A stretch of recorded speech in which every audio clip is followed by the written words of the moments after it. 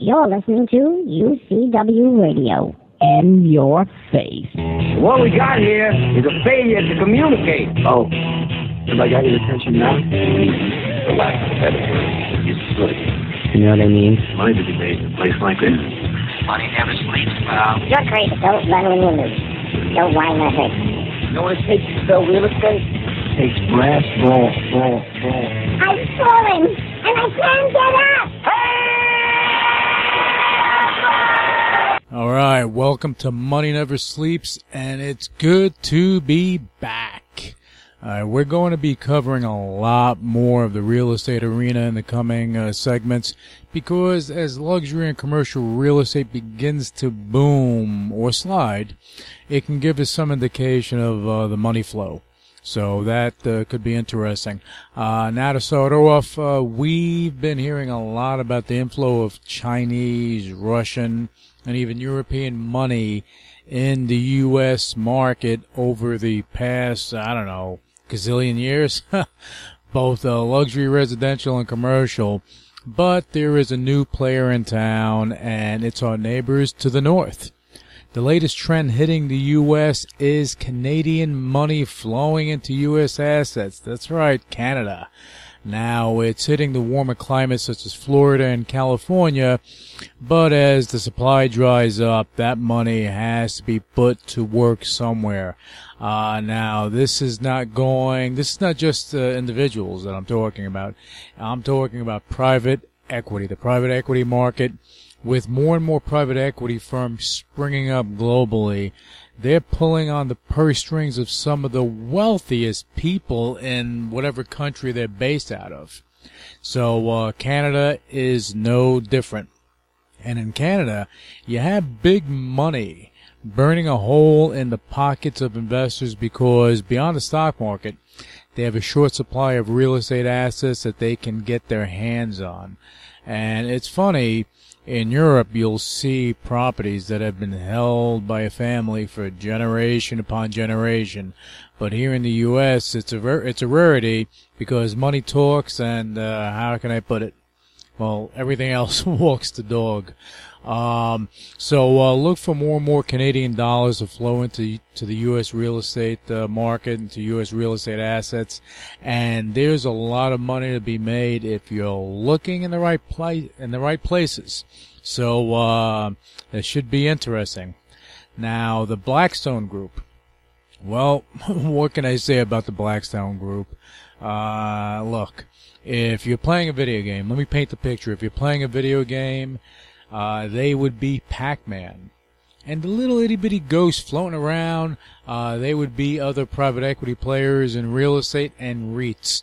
They have gobbled up, and I'm talking about devoured, a ton of residential assets over the past 18 months, and they are not limiting themselves to residential. Nah, not Blackstone.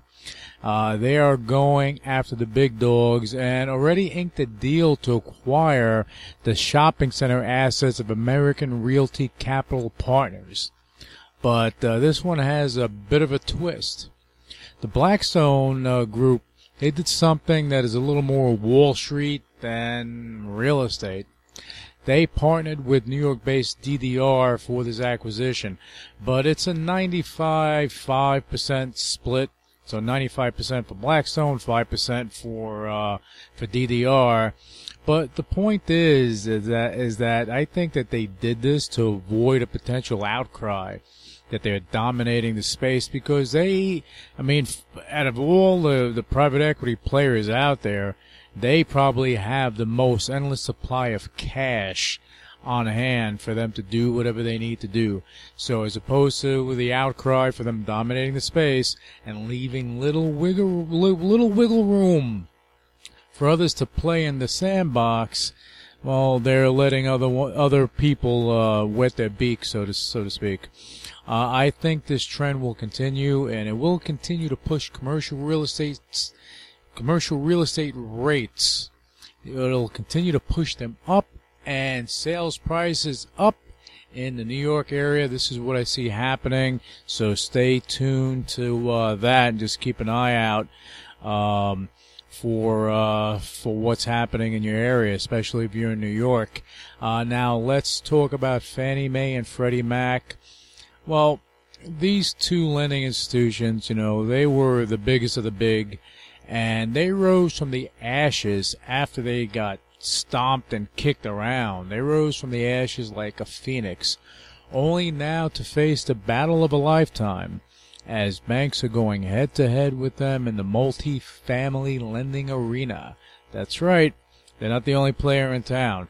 Now, the traditional banks, they're not just opening up their wallets and saying, hey, we're going to lend to you. They're doing this at rock bottom rates for those that can, that have the backing to do it. You're a good risk. They're going to roll with you. And this is going to make it hard for Fannie Mae and Freddie Mac to compete. So it's going to be extremely interesting to see where all of this winds up in the next 12 to 24 months as this trend continues. Now, for all you Hollywood buffs out there, I think this is pretty cool. Look, if you have a spare $12.5 million in your back pocket, then you can be the proud owner of the house from the Tom Hanks movie, The Money Pit. So if you're up for a ride to Lattingtown, New York, and that is in Long Island, just give the listing broker Sean Elliott of Sean Elliott Luxury Homes and Real Estate, actually Luxury Homes and Estates, give him a holler. He's sure to tell you the rich history of the 1898 house and how it became a real-life money pit. It's a whole story behind that, people. Now, moving to stocks. Two companies that I will tell you that are really, really up with the times and technology and whatnot. Look, Starbucks and Domino's. Believe it or not, these two companies have embraced technology. They dove right in head first. Starbucks has been implementing so much tech into their business model that it's raising the bar in that arena. And they're putting those pricey latte prices to some good use for their customers, because now customers can come in, they'll be able to charge their phone just by putting it on a counter. And much, much more is going to be coming down the pike, I'm sure of it. Domino's right now, they're using technology to make it even easier for their customers to order. They added voice recognition to their online ordering model, which is really interesting, and it could be a game changer if it catches on. And there has been a ton of opinions, ton of views and flack that came from the Elon Musk announcement. Unless you're sleeping for the past week, you would know that Elon Musk, he made an announcement that he's going to release all patents, well, not all, at least the ones for the electric car, to the entire auto industry. All right. Now, some people thought he was crazy. Some people thought he was this, that. Elon Musk said, you know what? If the board doesn't like it, they can fire me if they like to. That's how adamant he was about doing this. But honestly, it was genius. Think about this. Who wants to go and build out all these electric stations throughout the country or throughout the world? Do you think Tesla wants to do it themselves? I don't think so. So the more people playing in the game, the more stations will offer electric boosting. And that allows Tesla, which is the best in class in that arena, to go national, over time, go global with ease. And this may, fix that issue with them having to be, being able to sell directly to consumers. Maybe. I don't know. That's a story yet to be told. And I think that you're going to see more and more tech companies. We're going to another segment here. I think you're going to see more and more tech companies coming to the forefront in an effort to disrupt what's out there now. Now, the problem with this is this. You have a lot of good companies. that are coming out, good ideas. You know, I hate when people want to get paid for an idea they have. You know, implement it, create a company, do something with it. Anyway, so you have these innovative ideas. They're turning them into companies, and they're going out there raising capital. And the problem that I see is not what they're doing or how they're looking to disrupt what's out there now, because that's how growth happens. The problem that I see is that you have money flowing into the next big thing, but, and this is a big but, what the private equity investors and firms have done is that they make it much harder, believe it or not, much harder for companies that are outside of the Valley bubble or the who do know to fund me deal to actually raise capital needed to make a difference. You have a lot of good companies out there that are banging their head on the wall trying to get funding for projects that they're doing that are really fantastic.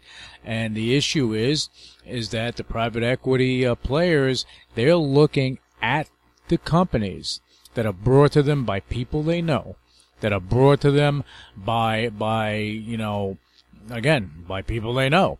Or if they know something that's going on in the valley or something like that, hey, they will go and approach them.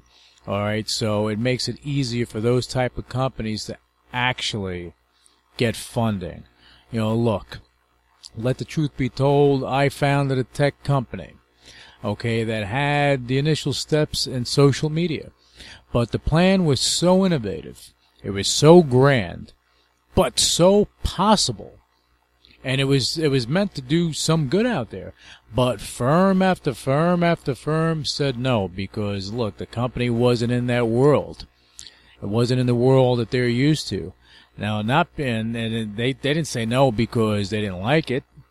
You know, quite the opposite. They liked it, but it was one thing or another. You know, they were invested in similar companies. That was a big thing.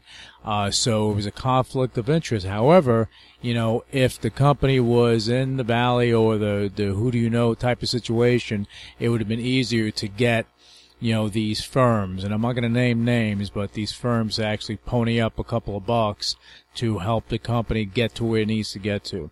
Okay, but those same firms, they did go and fund companies that actually competed with major companies that they were heavily invested in. So that threw me off in a big way. You know, my point is we need to get an expert in raising capital for truly innovative companies on this show. Someone that won't look at for an upfront fee. Yeah, you know, those type of scoundrels out there that are looking for money up front and don't do much. You know, but, you know, someone that actually believes in the projects that they work with. So if anyone knows of someone like that, if they know of anyone like that does this, you know, please reach out to us. We not only would like to speak to them, we'd like to speak to the companies that they're helping and bring them on the show so that we can speak about it, because I think that these things need to be spoken about. All right, now talking about tech, make sure to follow some awesome people on Twitter that know a thing or two about their business. You know, Pete Nigerian of CNBC's Fast Money and Option Monster. The guy is a trading machine. Good guy to follow on Twitter. John Fort and Carl Quintanilla, you know, these are two guys that are on fire with CNBC Squawk Alley, and they're tackling everything tech. You know, this is a new show that's going to get better and better and better. And I said it, I keep saying it, that they need their own set, high-tech set with technology integration and the whole 9 yards. Make it look, you know, futuristic. That would be the set that would attract a lot of the young people to actually watch the show. All right. Trish Reagan, you know, Bloomberg's TV, she brings it fast and furious in the world of business. And Dolly Lenz of Dolly Lenz Real Estate, she is by far the top tomato in the world of luxury real estate. You need a palace in the middle of the desert, then she's the person that will make it happen. So follow these great people, and every week we're going to mention new people that you should be in touch with. Now, with that said, I want to get to our special guest today, and we are going to talk about private equity. So without further ado, please welcome REO Capital CEO, John Dinest, to the show. John, welcome back to the show. It's been a while. How are you? Very good, sir. Thank you very much, Lou, for having me, and I am glad to be back. Well, I'm glad that you are back because, we have a lot of stuff that we need to kind of tackle. Well, we can talk about a variety of different things within the private equity world and get everybody up to speed. Well, let's rock and roll. Tell us what's going on in the world of private equity now. Well, we're seeing a greater shift to an asset class that is becoming far more accepted in the world of alternative investments. In years prior, I think that the lockup of your investment for 5 years was kind of shunned, and really restricted because it was private investments to a select group of people. But today, it is recognized as more accepted asset class, and subsequently we are seeing a greater allocation to different sectors within private equity, whether it be from real estate on out to technology. And I think that there not only is it a more accepted asset class, obviously the IRRs are much greater than the equity markets or the bond markets of today. So we're seeing people like Harvard's endowment fund that normally would allocate 20% to alternatives, now allocating over 30% to alternatives, including private equity. That's interesting. To me, that kind of signifies that not only is it more acceptable, but I believe it's more than that. I think that what they are saying is they see the writing on the wall to a more tumultuous economic times, and subsequently they're preparing themselves for a greater alpha. So when the markets do correct themselves, they're going to be in a better position. Okay, now this is not just happening here in the States. This is more of an international thing at this point. That's correct. Okay. Where, just out of curiosity, because you have your fingers on the pulse of what's going on in private equity, where do you see a lot of the money flowing from? Well, a lot of money is flowing out of pensions into registered investment advisors. There is a greater shift of wealth going, and I've just written an article on my blog about that and how pensions are preparing themselves for any type of restructuring, and Detroit is a prime example of having to restructure their pension plan, and they've stated that Chicago is next, and also New York, Manhattan is following that, and if those guys don't work on restructuring those pensions, that they're going to be in economic turmoil as well. But people like CalPERS, I've seen distribute money to various registered investment advisors to manage a $500 million clean tech fund, for example, for a company out of La Jolla. They've been shifting some of that $300 billion or so, that AUM, into other areas of the marketplace to kind of mitigate that risk. I always look at where the money's flowing out of and where it's flowing into, because it gives you a better idea of what can potentially happen in the next 12 to 18 months. Right, and I do see money shifting into gold also. And I think that's a predictive index of the possible inflationary pressures. I see the government of India acquiring large quantities. I see Putin acquiring large quantities. I see the U.S. Federal Reserve acquiring large quantities. I see Paulson and Soros also buying large quantities, and they predict by the year 2016 we could see gold at $2,400 an ounce. Well, I think, I mean, you know what I see? What I saw Klondike. I saw Klondike, I really did, honestly, I really did. It was about the gold rush. And that's pretty much what we're looking at here. You're talking about Klondike, the Yukon type of deal. You have, different, different countries going out there and acquiring gold. Could gold go to 2,400? It's possible. It's not going to be a straight run. That much I will tell you, and I stood to that. Right. I mean, because gold, I remember gold when it was in the 300s, and Right. it wasn't even worth it to pull it out of the ground. Right. But I also see a shift there's plenty of deal flow, and I think what's stimulating the deal flow in private equity is this current administration on our part-time society in the jobs market, and so many small business owners, I think, are fed up with higher corporate taxes, higher personal taxes, and now higher healthcare taxes, that they're selling out, taking golden parachutes and parachuting out for 60 cents on the dollar of their companies. You see guys leaving Servius, leaving Apollo, leaving Carlyle, leaving Bain, all these large firms starting their own PE firms. And my own attorney tells me that he feels like a kid in the candy store who all he does is structure PE funds. And he says, I see so much deal flow out there. There's a plethora of deal flow, and there's no shortage of deal flow in the private equity markets. And he says, I don't see that stopping. No, you know what? He may not be wrong on that, because earlier in the show I was talking about private equity and real estate, and there's a lot of inflow coming in from Canada. Believe it or not, into the real estate market. Because they when you have wealthy people, when you have individuals.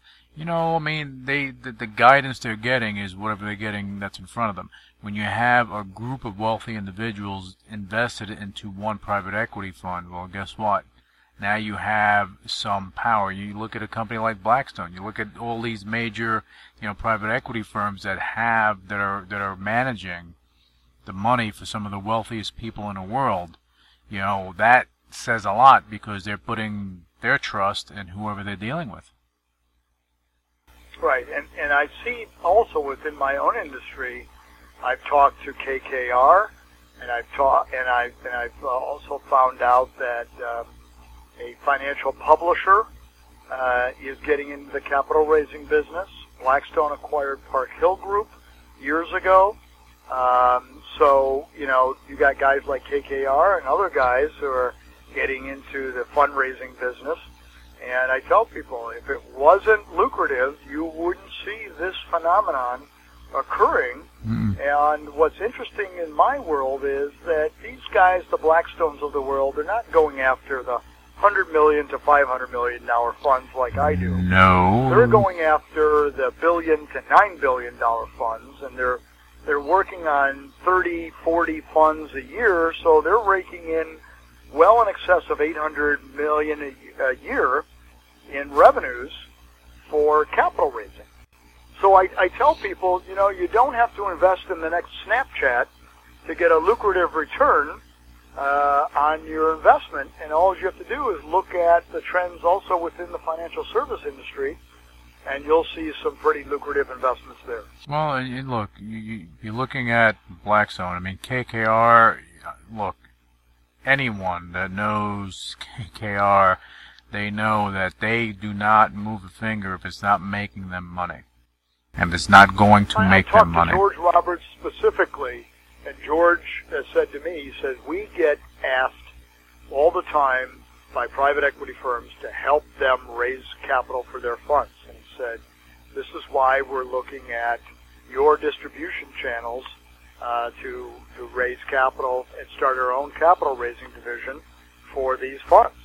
George Roberts is a legend in private equity. Exactly. The leveraged buyout arena, LBO. Exactly. And I remember him with RJR Nabisco. Yep. Him and Henry Kravis. These guys would not get into this sector within the private equity market if it wasn't lucrative, and I think also that serves as a gauge as to how much more accepted and how many more people are becoming involved, and that a whole expansion. Last year, there was 580 private equity funds alone, not venture capital, not hedge funds, just PE funds, that raised over $450 billion. Wow. Globally. That's staggering. $120 billion came from the U.S. alone. That's staggering. That's over a 33% increase over the year before. Let me ask you a question, John, because, since you are the authority in private equity fundraising, you have a lot of funds that are overseas. And you have a lot of, U.S. funds that are going out there and they're creating funds overseas. And they're raising money overseas. Do you think that, why do you think that is? Maybe that's the question. Why do you think that they're doing that? Well, you see a lot of expansion in healthcare and other sectors. And you're right, I see that in Canada. I see it in Europe. I'm looking at funds that are raising capital. There's a lot of mezzanine funds right now going on. There's also, I see an increase in global timber funds in the private equity sector. So besides the clean tech, I'm seeing that hard assets also on the rise. So I think that the economies are really looking at the sectors that are going to be, over the next few years that are going to be in favor economically, and I think they're taking into consideration what variables are going to happen. And as I mentioned to you before the show, I think that as Yellen slows down this bond buying program. She already did it in the first quarter. She went from $85 billion down to like $60 billion. And they said by the fourth quarter she's going to reduce it dramatically. And I don't know what that means. I don't know if that means $30 billion, $20 billion, $10 billion. I don't know what, but in my opinion, what that will signify is a correction in the equity markets and the bond markets. And, as we get a cold, the rest of the world gets the sniffles. Right. So I think that people might be looking at that as a way also to prepare themselves for what they need to do over this next 12 months. No, they're looking at what we're doing as they're gauging what they need to do. Correct. Which is definitely interesting. So now moving forward. Okay, with Yellen, they're looking to exit that the bond buying situation.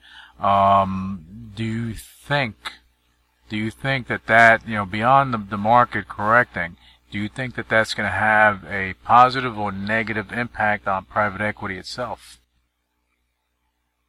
A positive and negative impact on? I'm sorry. On private equity itself.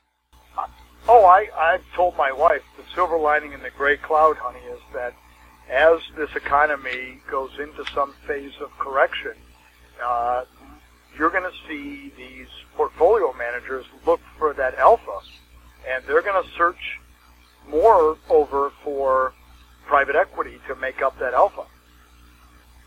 So the silver lining in the gray cloud is the transition is going to move away from the equity markets and bond markets and even greater into private equity. With private equity, you could have more diversity. You definitely do have a lot more buying power. You can do a lot more because private equity is not just, and you can correct me if I'm wrong, because I just want people to really know this. They're not just invested in stocks. They're invested broad-based. Real estate, hard assets, commodities, this, that. It can be anything that makes a buck. And that's what the difference is. And I tell people, If it wasn't for Mitt Romney, your kids would never be able to go to Staples and get discounted school supplies because of private equity and Bain Capital that took Staples public from a private company.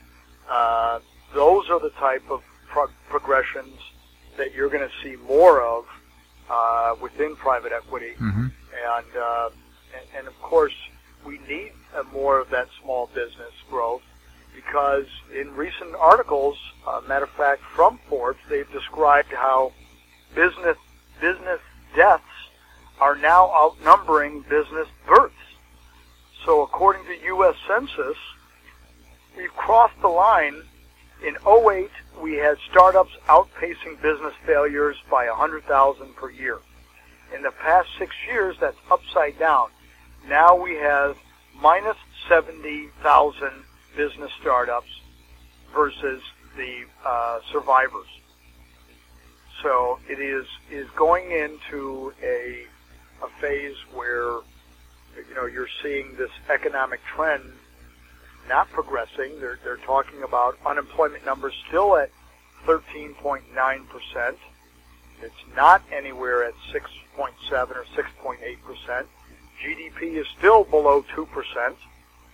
And they're saying over the past 60 years that even Bush's failed economic policies, as was stated by the current administration, his recession only lasted 2.5 years. The past presidents of the last 60 years only lasted 2.5 years on their recessionary times. This administration is now into its 5.5 years now, and the recession has not progressed. And right now, what do you think would be, in your opinion, would be the solution? Well, I think that instead of focusing on tax and spend infrastructure, we need to focus on cutting taxes for the small business. 98% of all businesses out there are small businesses. Only 2% employ more than 100 people or more within those businesses. So really the backbone of America is really built on small business. And if we pay the highest corporate tax rate in the world. Nobody else charges a 35% corporate tax rate for small business, plus state tax, plus equipment tax. By the time you're done with all and healthcare tax, you're up over 50%. Why do you think Pfizer wants to move to the UK? At least Tiger Woods was smart when he told Phil Mickelson, get out of California, stop paying 55% of your income tax in the state of California, and move to Florida.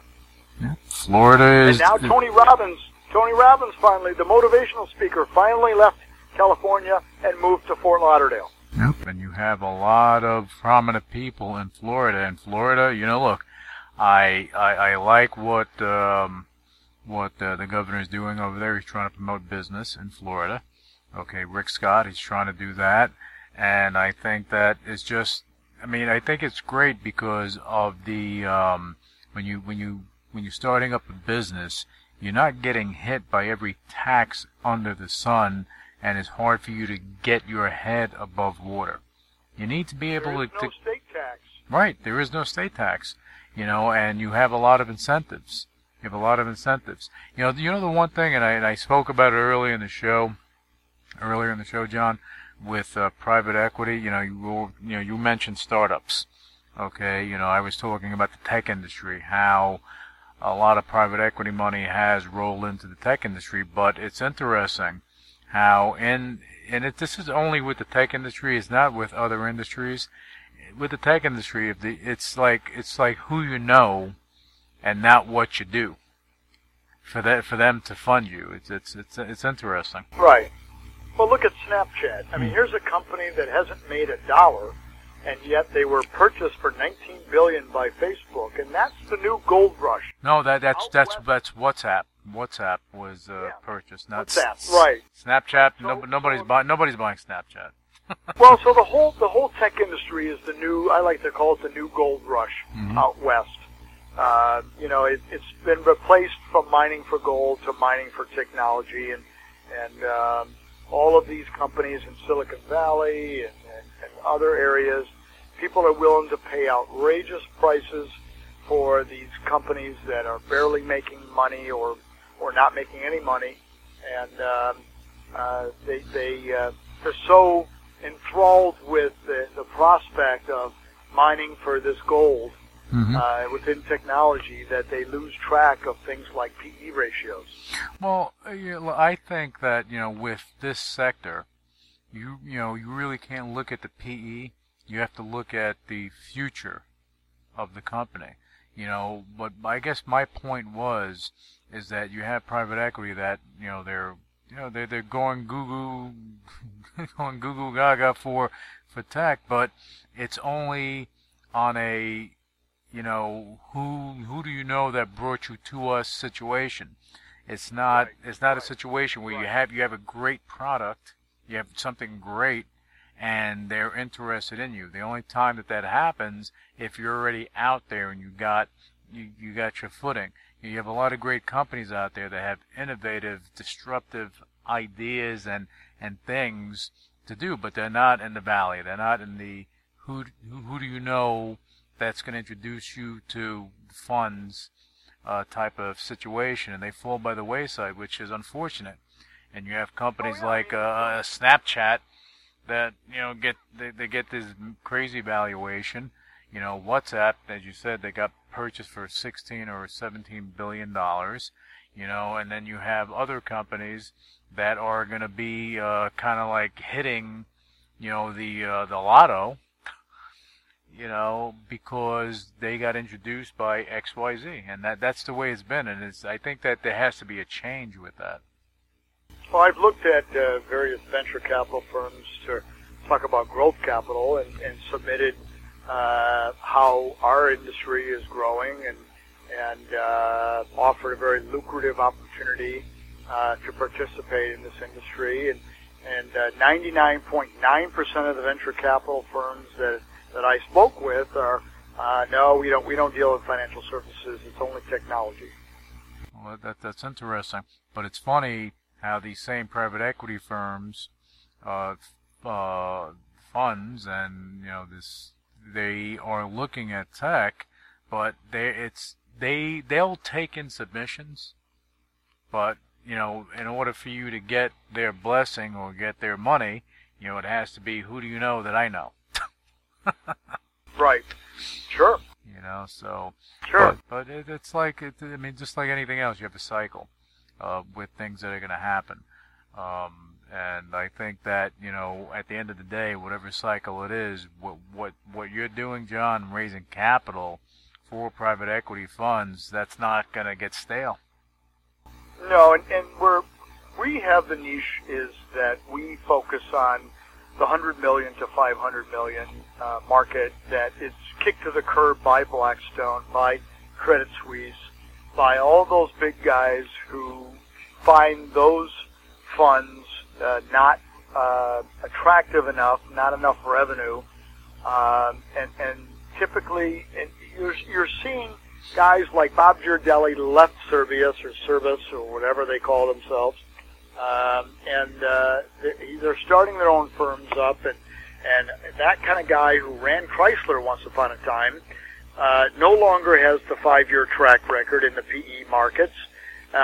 He can't, with his new firm, go to Credit Suisse or Blackstone and get the funding for his $200 million fund because he doesn't have a 5-year track record that those guys with their distribution channels require with their investor mandates. Mm-hmm. So he's got to come to a guy like me to get funding. And I'm seeing more and more guys like that, from Apollo to Carlyle to Bain to you name it, breaking away, really striking at this gold rush, which is called private equity. Yeah, and again, when in private equities, what have you done for me lately, or what have you done lately? And if you don't have that track record, they're not looking at you. And it is just funny how once you start becoming that shining star, everybody wants to be your buddy. Right. Right. But I tell them that, and I've told several people that you're going to find an expensive lesson in private equity, which is not how many funds has the capital raising firm done over the past several years, whatever, 5, 10, whatever number you want to use, one. It's, are their LP investors the best fit for your type of fund? Are they geared towards making the investment in the first-time fund manager? You know, like my distribution channels are specifically geared toward the registered investment advisory market, the fund of funds, the family offices, as well as the sovereign wealth funds. And these guys are ultra high net worth individuals as well as institutions that kind of pride themselves on finding the next Bill Gates or the next Michael Dell. And, they're more willing to invest in those type of emerging managers that do have a previous track record elsewhere, but maybe don't have that track record with the firm they're at now. Mm-hmm. And they're much more receptive to investing in their Fund 1 or Fund 2 or Fund 3 without that track record. Right. So, I share with these general partners, be very careful with who you choose as your fundraising partner, because some of these firms out there, and I won't mention names, when they get up into the stratosphere of raising 30 capital raises up to 100 per year, and I've insulted many CEOs of private equity firms by telling them, no, not you, John. You don't insult anyone.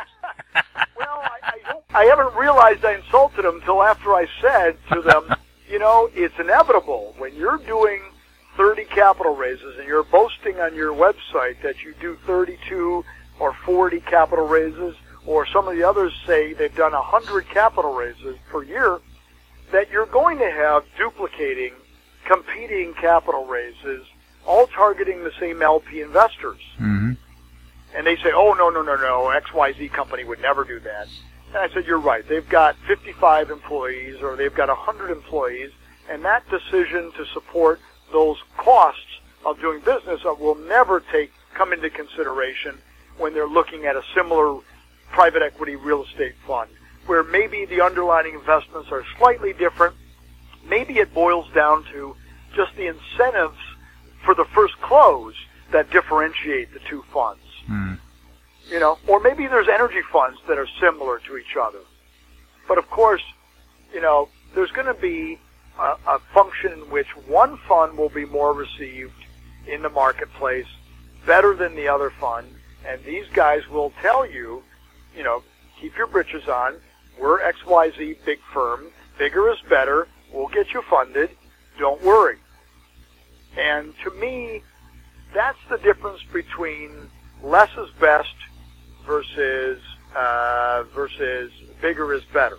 Right. And I'd much rather do business the Giorgio Armani way versus the Walmart way. Right. Because if you can dedicate your time and your efforts and everything you're doing to raising capital the right way for a fund, they're going to get the right investors. And again, private equity fund, who the managers are is what is important. What are they going to do with the money? How are they going to do it? Are they going to be able to? Again, you're not, not all private equity. You're not looking to get a profit, and it's not a day trade. You're not looking to get a profit in a day or in a week or in a month. It may take a couple of years for you to see that, but that's the purpose of private equity. You hold. I had a group of people in D.C. that I went to see who got some advice from their friends who are principals at a fund of funds, and all they focused on was track record. And I listed now on my website, on one of my pages, the variables that are important. It's the exit strategy, it's the underlying investment, it's the management team. There are several variables that are important to GPs and LPs, or that should be important to GPs, that are important to LPs when they're making those investment choices, and it's not solely based on track record. I told them you're getting information that is narrow and focused both geographically as well as in the marketplace, and I would not put all your money on the advice you get from a fund of funds, because their scope is more limited, because their investors are limited to the people who need that extra layer of risk mitigation, that extra layer of management.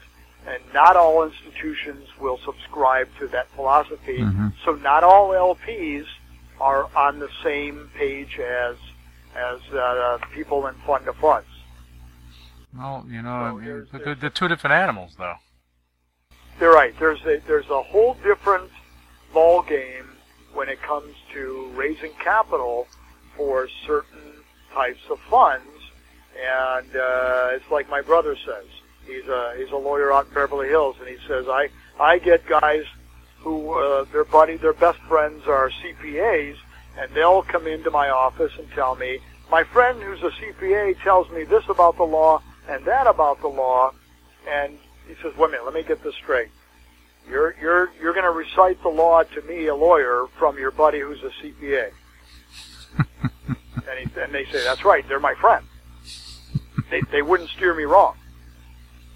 Ignorance is bliss, isn't it? Right. So there is, placement agents like myself who deal with the emerging manager market are a niche in themselves, and that's where we believe that the tremendous growth is going to be in the emerging manager markets and not in the $1 billion to $9 billion fund market. Well, look, as I said early in the show, and I've been saying it, I mean, all the times that you've been on the show, you have your fingers on the pulse of the private equity sector. There's no doubt about it. And, I think that it's going to get really interesting as the months go by. And I believe that with what you're doing, because keep in mind, and our listeners should understand this too, is that at one point, all these private equity funds that you see out there, they had to come to someone like you, John, for them to get their funds before they turned into an Andreessen, before they turned into all these other companies that actually blew up out of their investments in tech, Sequoia, things like that, companies like that. Right. They had to get their start somewhere, and they raised capital using a placement manager such as yourself. Well, and the bottom line, Lou, is it's far more cost effective to subcontract out that capital raising to a placement agent like REO Capital than it is to build out an internal investor relations department. The cost factor is a multiple of 3 times greater than it would be to subcontract out that to a firm like mine. And also there is, correct me if I'm wrong, but there's some tax deductibility. I'm not saying it's fully tax deductible, but because we charge a flat fee, and we're charging a fee, there is some deductibility for that expense. It's an expense. You're paying a consultant to do X, Y, Z, so it is a corporate expense. Yes. Correct. So there is, there's I think a greater tax deduction than there is if you're building out that internal IR team at your company, and with the cost of training and recruiting and taxes, you don't have any you don't have depreciation on building out an IR team in a firm. You're actually taking on an expense because you're talking about more space, computers, people, this, that. Health insurance, you have to worry about disability, and everything, it just trickles on and on. So hiring an independent like yourself is, in my opinion, probably the way to go. Well, I don't think that a lot of these firms would subcontract out that type of work to countries in India, China, and the Philippines, and if it wasn't cheaper to outsource that customer service or that type of that would be bad. Call center. That would be bad. You know. That would be bad. Just imagine you get a call from someone that can't even speak English, but then they're looking for your money. Oh my God. Well, there has been people that have called me from India that that were putting together a fund that was looking into the fund of funds or looking at direct investments, and I told them you're going to have a tough sell on your hands.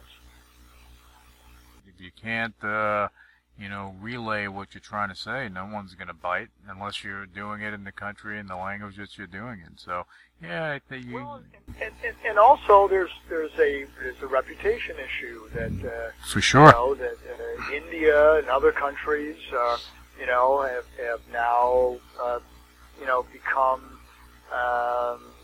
lack of trusting because there are so many scams going on in those countries that it's really difficult to know who the real investments are and who the fake ones are. Well, and Ed, I have a new word that I'm using now. Scoundrels. Yeah. You have scoundrels all over the place. And over there too. If there's a lack of trust, no one's going to want to do business with you. If you have a lack of trust, I don't care if it's, private equity, don't care if it's real estate, I don't care on either end of the coin, if you're a private equity firm and you don't have trust from the people that invested in you, from the public, you're gonna have a hard road.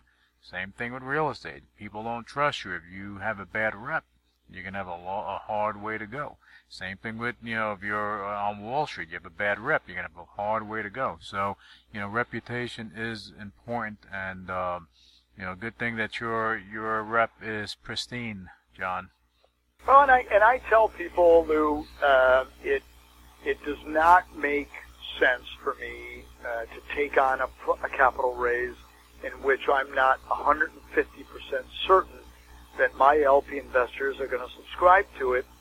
I said, why would I damage my reputation over $300,000 or $400,000 in retainer fees? That would be ludicrous for me just to take on various projects, just to take in the monthly retainer fees, and then fall shy of the ability to complete the project. Right. You don't want that type of situation on your hands. It's not worth it for me to damage my reputation over $300,000. No, it isn't. But John, I think that we went over a lot of things. Your input is always, appreciated and valuable. I know you're gonna have a lot of things going on moving forward, and we're gonna have you, we'll have you on weekly as we normally do, and it's gonna be fun. But before we let you go. Why don't you let our listeners know how to find out more about REO Capital and just find out more about you? Right. If you go to www.reocapitallllc.com, and I advise the first place to stop is the blog. I've written several articles about the economy, about the capital raising within private equity, the growth of private equity, and there's some very pertinent information that I get from reliable sources such as Preqin and Private Equity International that also have their fingers on the pulse. And I like to educate people on what is going on and post those articles. So that would be my first step. Excellent. All right. Make sure you go to reocapitallllc.com. Find out more about John Dennis of REO Capital. John, thank you so much. Thanks, Lou. All right. That was informative, and it's a wrap for this week. Make sure to connect with me on Twitter and Megahoot, and for any and all of your commercial real estate and luxury real estate needs, just go to my website, which is my name, and, just connect. We have a team there that will assist you, and we assist all our clients the best way that we can. All right, until next week, please make sure to follow me on Twitter and give me, you have a suggestion for a guest, definitely, let me know and put them in touch with me. All right, until next week, I wish everyone a profitable week, and just keep rocking and rolling, because life is good and a lot of good things going on as you see where the money flows, and make sure you're flowing in the right direction. Take care. You're listening to UCW Radio. In your face.